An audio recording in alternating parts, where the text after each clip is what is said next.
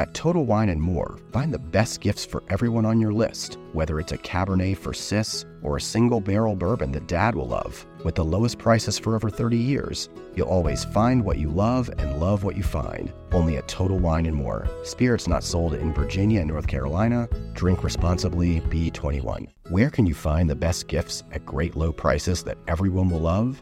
At Total Wine & More, of course. With so many great bottles to choose from, find something for everyone on your list, whether it's a Cabernet for your sis, sparkling wine for a coworker, or a single barrel bourbon for Dad. And if you need any help, just ask one of their friendly guides for advice. With the lowest prices for over 30 years, you'll always find what you love and love what you find. Only at Total Wine & More. Spirits not sold in Virginia and North Carolina. Drink responsibly. B21.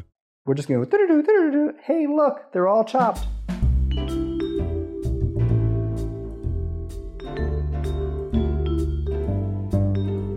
Hey, you're listening to Play Me a Recipe. I'm Francis Lamb, host of the radio show The Splendid Table, and I'm also a cookbook editor at Clarkson Potter and, dear Lord, a food writer for over 15 years. And today we're going to make a recipe for what I like to call Chinese-American Thanksgiving meatballs. The recipe is linked in the show notes if you need to refer to it, but otherwise we'll just be getting our ingredients, searing, mixing, rolling, poaching, all of it right here together.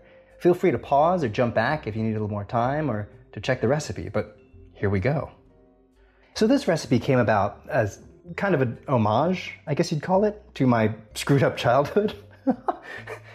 Well, my parents came from China, Hong Kong specifically, and I was born here. So when I was growing up, it was the sort of common story of culture clash between the kid raised in America and the parents who came to America. And, I grew up with Chinese food and whatever my parents could preserve of their culture in our home. But I also went to an almost entirely white school and was just always feeling like, why doesn't my family, wear cardigans and drink hot cocoa around a fireplace and play board games like families on TV? And every year when Thanksgiving would roll around, it was me whining over and over, why don't we have turkey like normal people?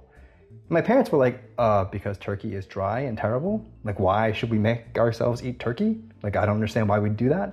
But I whined so much about it every year that one year my mom finally relented and she said, okay, you're gonna have turkey on Thanksgiving this year. And I was so excited for it that when I got to the dinner table, I didn't even really get suspicious when there was still the usual rice and vegetables and, whatever other normal dishes would be in a Chinese meal on the table. And then my mom goes over to the oven and takes out a platter and takes the foil off the platter.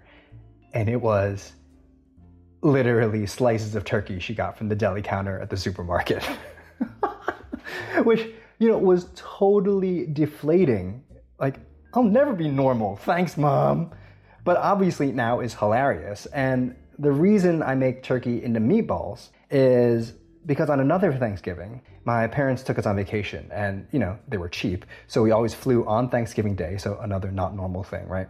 But when we got to where we're going for our, ostensible Thanksgiving dinner, in order to make up for it, my mom brought along my absolute favorite food in the world back then. A huge order of meatballs from Pizza Hut.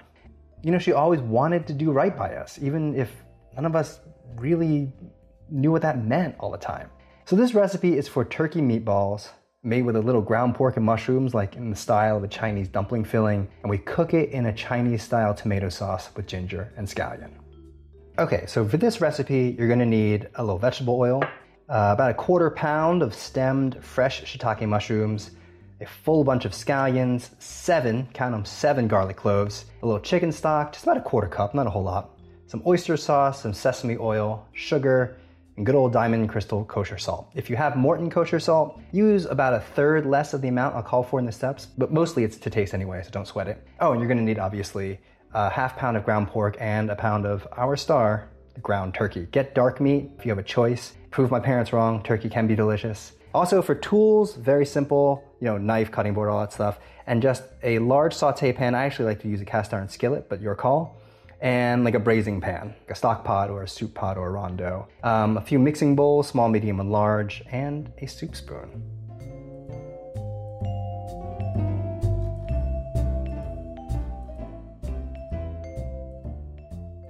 Okay, so the first thing we're gonna do is we're just gonna work on dicing our vegetables. There's not a whole lot of my fork, but just a little bit. So I have about a 1/4 pound of stemmed shiitake mushrooms, the fresh kind. Now, if you were being traditional about this and using shiitakes for a Chinese dumpling filling, they would almost always be dried mushrooms, actually. I never saw a fresh shiitake mushroom growing up, and we ate these a lot. But the dried mushrooms they're a little bit richer in flavor, they have a more depth, and actually after you reconstitute them, they get a little bit of a bouncier texture. But fresh mushrooms are easy to find in the US in stores, so we're just gonna go with that. And we're gonna sear them later to give it a little more depth, but nothing about this dish is traditional, so it's fine. We'll just do whatever we want. If you can't get shiitakes, no sweat, just use a 1/4 pound of whatever mushroom you can get. And we're just gonna cut them into, I don't know, about somewhere between 1/4 and 1/2 inch dice. Really not a big deal.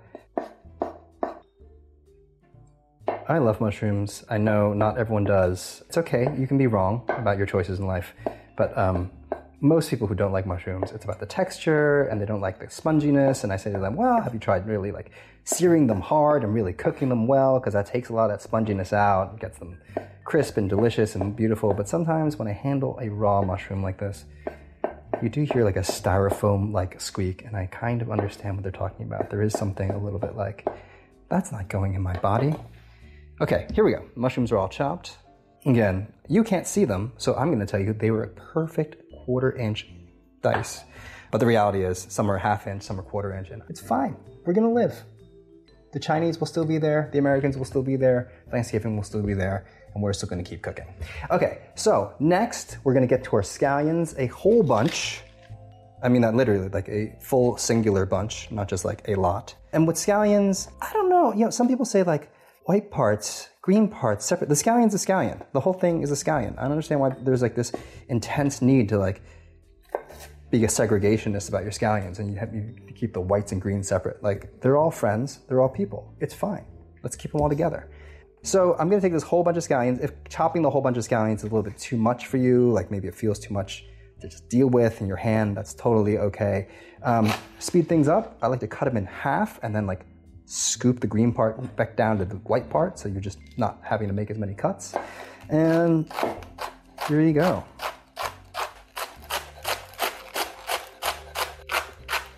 How's that sound? Sounds good, right? Sounds like I know what I'm doing. You don't see them bouncing all over the place and landing in my eyes, ears, face. That's all chopped. And what we're gonna do actually with this whole bunch is, like I said, I believe the whites and greens can be used together almost in all scenarios. So I'm just gonna kind of toss them together on my cutting board. And then I will not separate the whites and greens, but I'm gonna take about a 1/4 cup of the scallions, put that into a little ramekin. That's gonna go into our meatballs later. I'm gonna take about, I don't know, 2 tablespoons or whatever, something like that. Just enough for garnish at the end, just a little nice green freshness at the end. And then the rest, I'm gonna put into a bowl, and that is going to be part of the base of our tomato sauce. The tomato sauce is really delicious, really super easy. I'm gonna talk about it later. Not too many spoiler alerts now, but you will want a fair amount of scallions for it. Okay, what's next? Ginger. And this is pretty much it. Just one more thing. So ginger, I have about a 1.5, 2 inch piece of ginger. Doesn't really matter. You like more, use more. You don't love it as much, use a little less. I like to peel the ginger. Completely honestly, I don't think it's always necessary to peel ginger, but I just kind of do. I don't really know why, but I have a really easy way to do it too. You grab a spoon, just a teaspoon. You don't have to use a peeler or a knife. And the skin of ginger is so fine and so thin. Just go ahead and hold the ginger in your hand, hold the spoon in your other hand, and just kind of scrape the ginger, and the peel should come right off.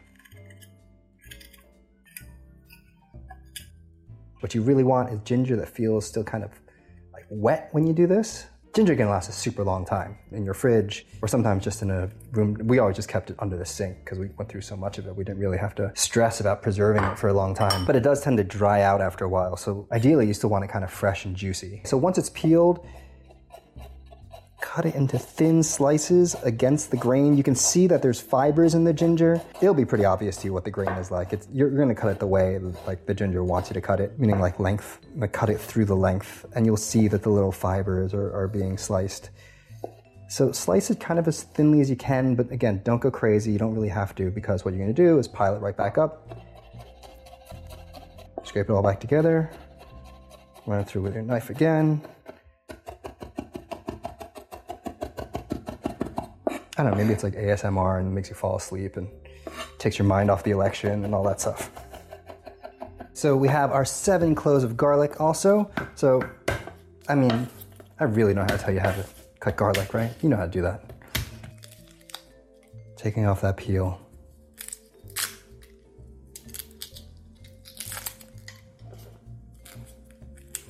And now, whenever a recipe says a clove of garlic, like, what does that really mean? Because some of this garlic is huge and some of it is small. Usually, in my mind, I think of a clove of garlic as being like a solid medium-sized clove. If you have 2 small ones, maybe that equals a medium one. You have a large one, maybe that equals 1.5, 2 medium ones. But for the most part, it's like, you know, cooking is just about you. It's about your vibe, what you like. Don't stress out about the number of cloves of garlic you have.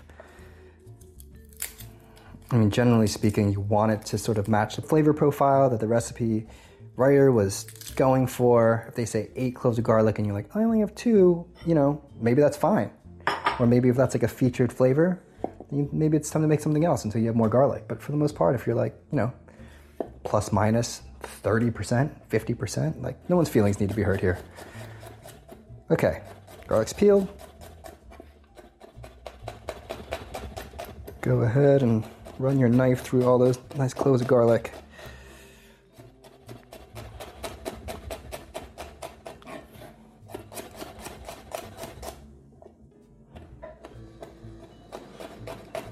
Oh, that's the sound of my nice janky refrigerator. We call her Bess. We don't really call her Bess, but she's loud, so she is sort of like a character in our home. Just keep chopping the garlic. You want it pretty fine, but really don't stress about it. You definitely don't want like big giant chunks, in that a lot of this is going to go into the meatball mixture, and so you just want that to be able to spread around nicely. And you don't want to have like, oh, this meatball had a giant half clove of garlic in it. But if you just kind of run your knife through the pile on your cutting board, I don't know, maybe like 3, 4 full passes, 5, 6, whatever floats your boat, you're going to be okay. I like it, again, pretty small, smaller than BB's, but you don't have to, you know, pulverize it. Okay, so now we're going to sear off these mushrooms. Here I am at my stove. That sound you just heard was my igniter not really wanting to go off until it incinerates my eyebrows, but I survived it. Thank you for your thoughts and prayers. Like I said, you can use a saute pan here. I just have like a 10-inch cast iron skillet. I like cast iron for this only because, you know, cast iron skillets tend to have a really flat bottom, and like a saute pan, a frying pan have a more sloped, curved edge, which is great for tossing and stuff like that. But in this case, I want more of the mushrooms to contact the bottom of the pan. So a nice flat bottom with straighter sides seems to work well here, but it doesn't really matter that much. It's fine. Get your pan nice and hot. I'm doing it over like a medium high. You know, when I used to be a cook in restaurants, everything was high heat. I started to think the only like cool way to cook was to cook everything over high heat. And it turns out at home, like, you don't really need to do that. Most things you can do a medium high. In fact, you probably want to, because you want to give it time. And super high heat can make it scorch rather than brown. So I'm just doing this over a medium heat. Here's about 2 tablespoons of vegetable oil into the pan. And you just kind of hang out. I'm gonna get a little spoon. Okay, so when I am cooking and I want to sear something, actually most any time I want to get something into hot oil, the way I check for the oil is you actually look at it. You'll start to see it sort of dance, like the heat will actually want to move the oil around a bit, and as the oil gets hot, it gets a little thinner, it gets a little more fluid, so it wants to flow a bit. So if the oil starts to flow easily in your pan, and usually if I'm editing or writing recipes, I'll say like, wait for the oil to shimmer, and that just kind of means like if it's starting to look like it's really dancing around, and yeah, just sort of like catching the light in a different way, just because the heat is making it sort of move, it's usually at a pretty good temperature. With mushrooms, I might take it a little bit hotter than that. I don't need it to be smoking hot for this small amount of mushrooms, but it's not a terrible idea. You just don't want it to smoke for too long because then it starts to taste really smoky and gnarly. Okay, so my oil is really pretty like fluid. It really wants to flow around right now. The heat is definitely making it dance a bit. And here comes the mushrooms.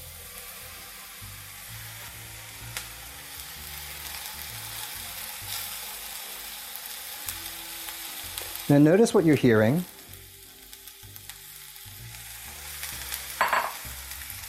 You're hearing a nice sort of mellow sizzle, and what you're not hearing is me being all cool guy line cook and throwing the pan and slapping the pan around and tossing everything everywhere and scraping it with my spoon. I just kind of like gently push the mushrooms around so they all, most of them anyway, are touching the bottom of the pan. If you want to be super OCD about it, you can sit there and make sure every single mushroom is flat against the pan with a little room around it. But we're fine. The mushrooms are pretty spaced out. They're not piled on top of each other. It was just enough to fit the bottom of the pan without having to really do that much. So I think they're pretty good shape. Just kind of let them sear for about a minute, maybe 2.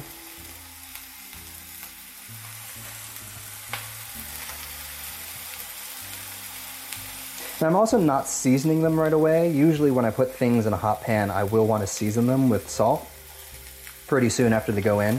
I've been rethinking that a lot lately. I've been rethinking like when to season. You definitely want to season when food is hot, because what happens is when it starts to cool, when things are hot, they expand, right? They push outwards. Like they push steam out, they push the liquid out, and then when they start to cool back down, they suck back in. So you definitely want to season food with salt while it's hot so that when it does cool, it sucks the salt back in and sucks the seasoning in. But especially with mushrooms, because mushrooms also tend to have a lot of water in them, if you season them right away, they start to exude that water. And then it just makes the bottom of the pan steamy rather than seary, and you just have to sit here until it cooks all the water off before it starts to sear again, which is its own technique. There are people who really swear by that technique of searing mushrooms, getting all the water out and then letting it cook off. But in this case, again, I'm just searing them for a little bit of browning. I'm not cooking them all the way here, or this is not the only cooking that we're gonna get, so I don't care if there's a little bit of water left in them. Okay, now I'm seeing some like nice brown edges around the sides, even without flipping things, so I'm gonna go give it a little toss, a little scrape with the spoon. And obviously if you're scraping and tossing, you're not gonna flip every single mushroom over. Some mushrooms will still stay on the one brown side and keep browning on that side. Again, not the hugest deal in the world. You just wanna give it another minute to sear the other side if most of your mushrooms have landed on their non-brown sides. But this is a nice color. It's not super dark. It's like a, what do I call it? It's like chestnut brown. It's not like a dark, dark brown. Now, if you're like a super hardcore like flavor hound, you can keep going here, but I'm happy. A little bit of salt now, just before you take out the pan.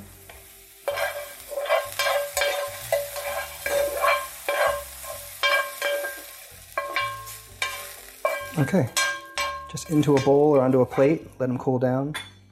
Okay, now we're gonna mix up our marinade. It's very, very simple.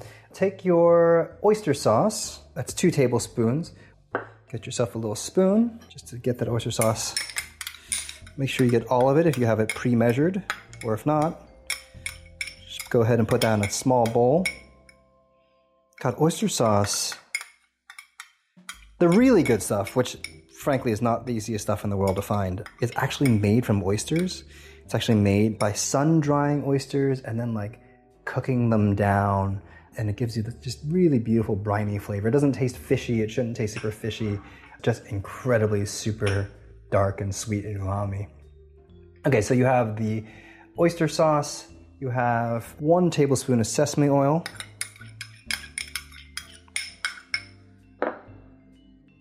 four teaspoons of sugar. I use 2 teaspoons of Diamond Crystal Kosher salt here. Again, if you have Morton's, I would go maybe more like a teaspoon and a half, just because that's a denser, saltier salt. Stir those things together.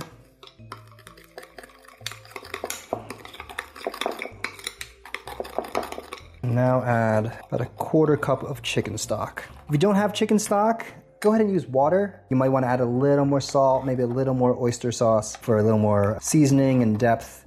But really, that amount of liquid is actually more for working into the meat to make the meat juicy. It's sort of a funny technique. It's not a technique that I've seen much in Western cooking. It was really something I learned in Chinese cooking, specifically in dumpling filling making, where you actually kind of like beat water, or in this case chicken stock, into ground meat. And the ground meat can actually, it's almost like it forms gluten and holds it like a dough does. But stir that to make it all nice and blended. All right, let's move. Okay, so now you have your mushrooms. They're cooked, they're cooling. You season them with a couple pinches of salt. Just go ahead and taste one. Tastes good? If not, need another pinch of salt. There you go. Doesn't have to be super, super crazy, salty or well seasoned. And into that, add your like quarter to half cup of chopped scallions from before. Go ahead and add 3 of the minced garlic cloves. Obviously, you put all the garlic cloves together. They're all mixed up. So, I mean, whatever. There were 7 total. You want 3 of them, so about half. A little less than half. Usually, to me, 3 cloves of minced garlic is about a tablespoon. Maybe a little bit more. So you can go ahead and mix that up with your mushrooms. You don't really even need to do this. You can mix it right into the meat mixture, but I like to do it with the mushrooms and warm so the mushrooms can absorb some of the flavor of the garlic and scallions too. But it's just a little tip, not a huge deal. Now we're gonna make the meatball mixture, and this is a super cool technique. I'm super psyched to not actually show you how it's done, but, but I think you'll figure it out. Okay, so in a large mixing bowl, add your ½ pound of ground pork. Now add your pound of ground turkey. I hope you like getting really closely acquainted with your meat because this is going to be extremely intimate and highly sensual. Okay, so you have that meat together and you can go ahead and fold it together with a spoon if you like, sort of delaying the inevitable if you just jamming your hands in there and getting all cozy with it. But just kind of start to blend the two together. Don't work it too hard now, but don't be too stressed. I know a lot of times when you're making like meatloaf filling or burgers, there's a lot of recipes where like, oh, don't overhandle it. Your children will hate you forever. In this case, you don't have to worry about it because you're going to intentionally overhandle it. And I'll tell you why in just a second.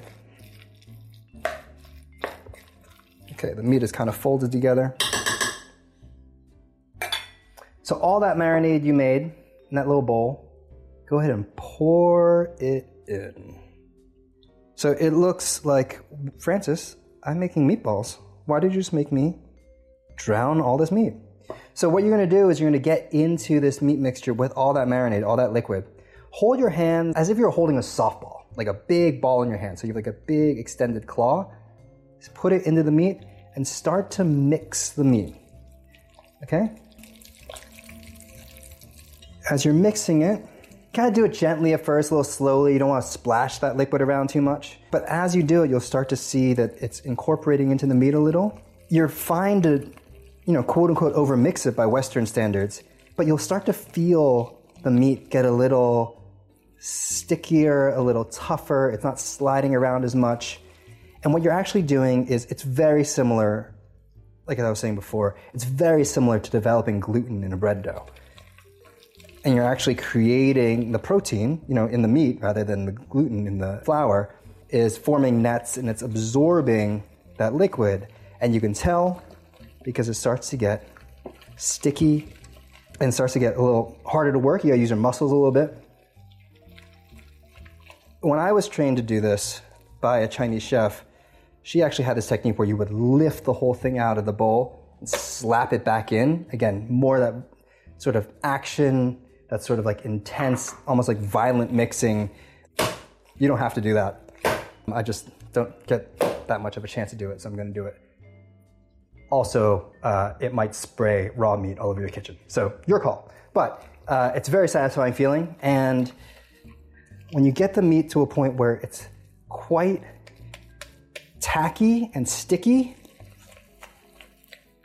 you can stop. And over a course of time, if you do this technique more and more, you'll get a sense of how tacky and sticky you'll want it. It will get somewhat tougher, but I like that texture a little bit. I like the sort of bounciness in a dumpling filling or in a meatball sometimes. If you're like super into very tender meatballs that fall apart, do it less. This is where you add your own sort of vibe to it. Okay, so my meat is pretty sticky, pretty tacky. It's not crazy, but it does feel like a loose bread dough. And this is when I will add the mushrooms, the scallions, that mixture.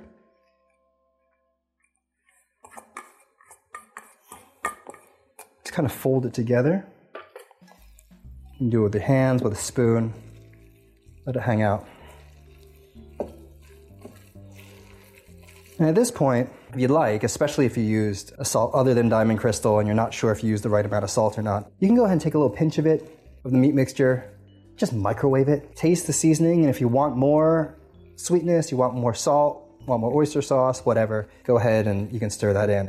And when you're happy, go ahead and let it marinate. You can put it back in the fridge. I would cover it because it's raw meat. 4 hours, for me, is sort of a sweet spot, but I've also cooked it right from the state, and it's also pretty tasty. So I'm gonna let this marinate for a while. I like to let it hang for a bit since I have time, because I'm at home and all I got is time. I might read a book, do some dishes, clean up, that kind of thing. And I'll talk to you after the break. You reach for the top olive oils and invest in the best pans. But in the kitchen, how well do you care for your greatest tool, your hands? When mine take a beating cooking and cleaning, which is often, I use Bag Balm to work its wonders on my poor, distressed skin. Created 125 years ago on a Vermont dairy farm, their soaps smell great and clean hands without stripping moisture, and their fast-absorbing lotion means I can quickly get back to cooking. Treat your hardworking hands to Bag Balm, every chef's best friend. Use code FOOD52 for 20% off your order on bagbalm.com, good through 2024. Hey, and we're back. Just to remind you, if you're like, who is this strange man talking to me in my headphones? I'm Francis Lam, host of The Splendid Table, cookbook editor at Clarkson Potter, and we're in the middle of making my Chinese-American Thanksgiving meatballs recipe. It was originally published in Cooking Light, and as a reminder, it's linked in the show notes, the recipe is. We're gonna go through the whole thing right here. Feel free to pause, jump back if you need a little more time, and we're coming back to the recipe at the point where we've made the meatball mix, let it marinate, and we're gonna make the Chinese-style tomato sauce they're gonna poach in. So let's take our scallions. If you already set aside the 2 tablespoons for garnish before, great, leave them aside. If you haven't, take 2 tablespoons of them and set them aside. So you should have maybe what's this look like? About a cup and a half of chopped scallions. And do yourself a favor and go ahead and open your can of tomatoes now. Because once we get to the stove, things get pretty fast. It's a very, very quick, very, very easy tomato sauce. I call it Chinese style because, 2 reasons. One is because we start with what I think of as one of the sort of Chinese mirepoix, or the holy trinity of Chinese cooking, which is GGS, ginger, garlic, and scallion, all minced up pretty fine. Gonna get that bloomed in some oil, and then we're just gonna add these tomatoes and just let it simmer down. It's as easy as that. The other reason why I wanted to poach the meatballs in this sauce is this is actually how I make essentially the base for a different dish that was really, really, really super common Chinese home cooking dish, super home style, nostalgic dish for me when I was growing up, which is you basically make that sauce and then you take a whole bunch of eggs, scramble them really, really beautifully in a really hot pan until they're just cooked, usually seasoned with a little bit of sesame oil, and I like to add a little splash of Chinese cooking wine. And then you finish them in this sauce also, and that's a Chinese tomato and egg stir fry that we eat with rice, and it was always the go-to meal in my house growing up, and is now my go-to meal for my family, as I'm feeding them. Anyway, okay, let's get to the stove. I have what I call a rondeau, or you might call it a braising pot, like a little 6-quart pan, sort of wider than it is tall. I'm gonna get it pretty good and hot. Okay, and next to the stove, I'm gonna set up really quickly. I have 3 tablespoons of olive oil, the 4 teaspoons-ish of minced ginger from before, the rest of the minced garlic from before, and all those scallions. I'm gonna throw that oil, pour. Throwing oil is a terrible idea, never do it, to the pot. In this case, I'm gonna wait for that oil to get hot enough to just lightly smoke. The reason is, it's not a ton of oil, and there is a lot of raw scallion and ginger and garlic, and you want to actually bloom the flavors of those things, and part of that is oil to infuse and to carry that flavor through, and part of it is heat, and the oil will carry the heat to heat those things through. Take that raw edge off, get them nice and aromatic before you add the tomatoes. You could certainly add more oil if you want. with this amount of tomatoes, it's not a bad idea. It won't make it greasy. It'll give it a little more richness, but I don't know. I wrote it with 3 tablespoons, so now it's 3 tablespoons. Could be 4, could be 5, could be 2. You do you. So I'm starting to see a little bit of smoke, a light smoke, as my friend Hugh Acheson calls it. Go in with your garlic. Stir. Now I say in the recipe, wait 15 seconds. You don't have to wait 15 seconds. Just keep an eye on it. If you start to see some browning in the garlic, within the 15 seconds, you can go ahead and add the next thing. I don't want you to burn your garlic. A lot of it depends on how small you chop the garlic, and really fine garlic will burn. Okay, so that's a little brown.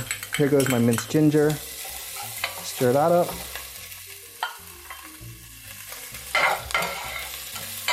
Get it good and cozy with the oil. And my scallions.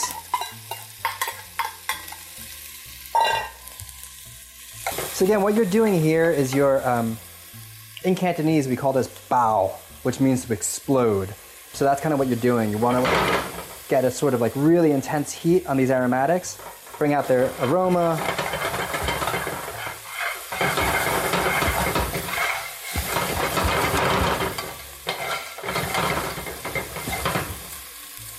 And because we're not working with, like a hardcore wok burner or in a wok or whatever, I will cook this for a little bit longer than you would in a traditional Chinese recipe. Again, just to like cook off that rawness, but get that like nice, beautiful aromatic flavor, but not really try to brown it.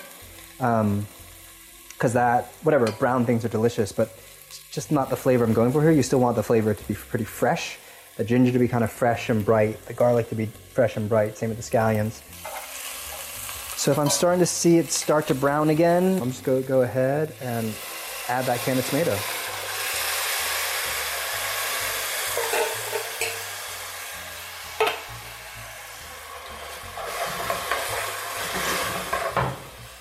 So it's going to take this a minute to come back up to temperature. You want to bring it to a simmer. That didn't take long at all. I'm going to add a few pinches of salt. Stir it in. Give it a taste. Pretty good. Pretty good with salt. Maybe another pinch, because I also want to add a little bit of sugar. Tomatoes are always sweet and sour in different proportions. So give it a taste, and obviously it's to whatever you like. For me, what I'm looking for is, because I do think of this as a Chinese style tomato sauce, the sweetness should be not super sweet, not like, wow, I'm eating dessert, obviously, but like with enough sweetness to be a little bit prominent, like where you can tell it's part of the mix.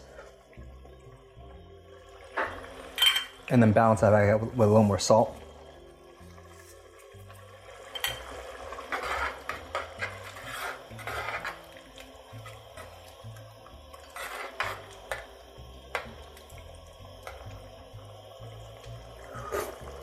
Yum yum.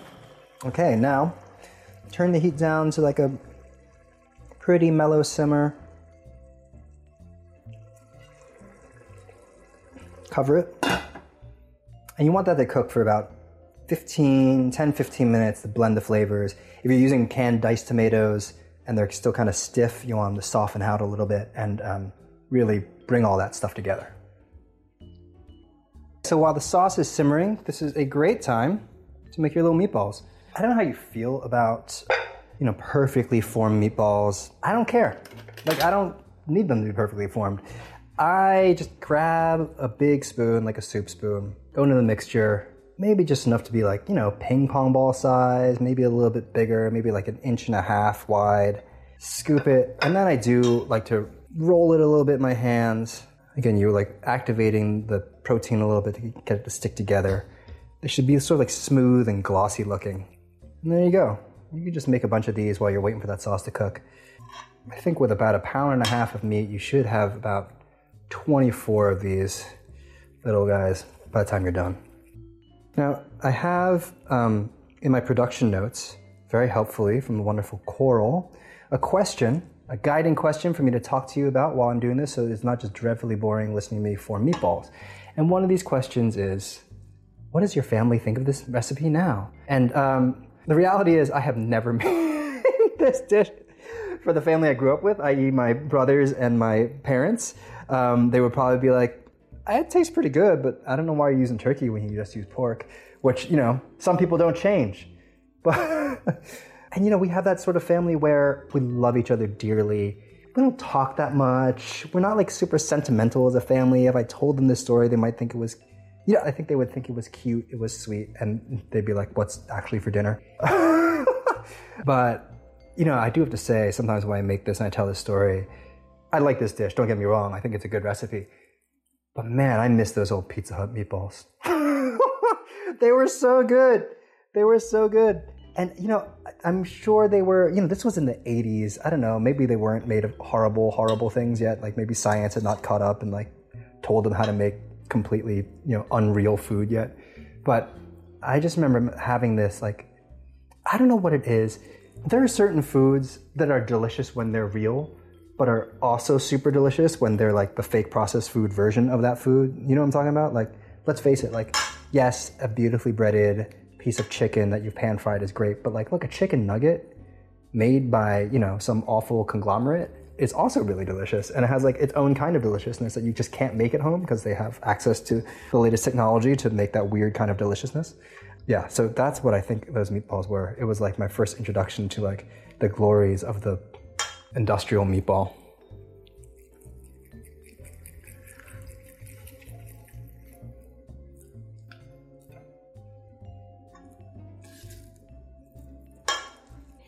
Okay, so I am nearing the end of my meatball rolling adventures, and I have 12, 16, 20. So I made them a little bit bigger than I meant to. I was supposed to make 24, but we'll live.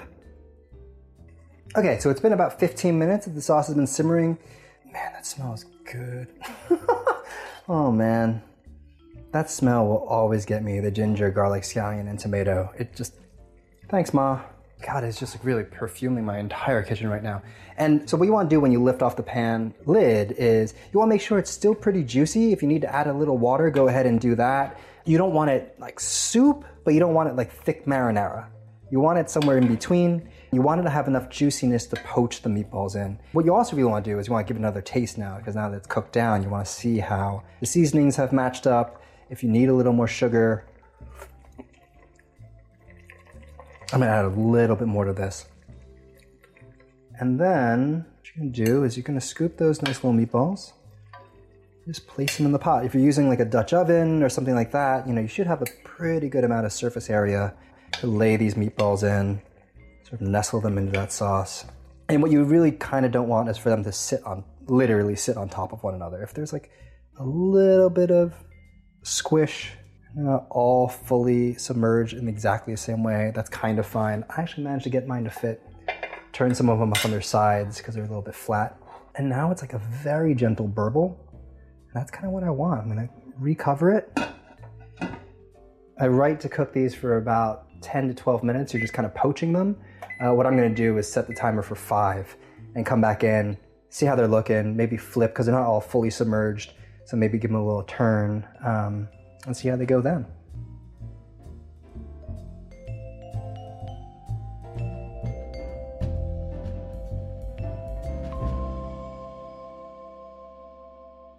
So it's been 5 minutes. I'm going to take the lid off. It's still a really nice gentle burble, which is exactly what you want for heat. Yeah, these babies are poaching along nicely. I'm going to give them a gentle flip just to make sure the bottom gets the same kind of cooking as the top. Now, they're not going to be beautifully browned balls if that's kind of what you are expecting. They're going to be pretty light colored, because they're turkey and because they're poached. But I think the texture is really beautiful. And I have to tell you, I love a fried dumpling as much as the next person, but people need to get with the steamed dumpling. They're so beautiful. They're so smooth. It's just like a totally different experience. And I know frying food makes it automatically delicious, pan frying in that case. But next time you have an option of steamed versus fried dumpling, try and order the steamed. So I'm gently flipping all these meatballs. You know what I'm gonna actually do? I'm gonna finish the poaching here with the lid off. The meatballs themselves will give off some juice. I'm just gonna finish the cooking with the lid off to let it reduce a little bit too. So now it's been 12 minutes that they've been poaching. I'm going to poke them with a thermometer because I'm like that. And they're perfect. They're 170, 180. 170, 180 is sort of like really the safe temperature. You know, a little bit less. It's a little more tender if you're into that. Let's give these a taste. God, it smells good.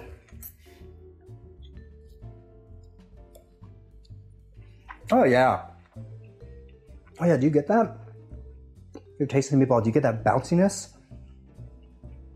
Again, it's not like the really soft, pillowy meatballs that you would make in Italian style with like breadcrumbs and soaked bread and all that stuff.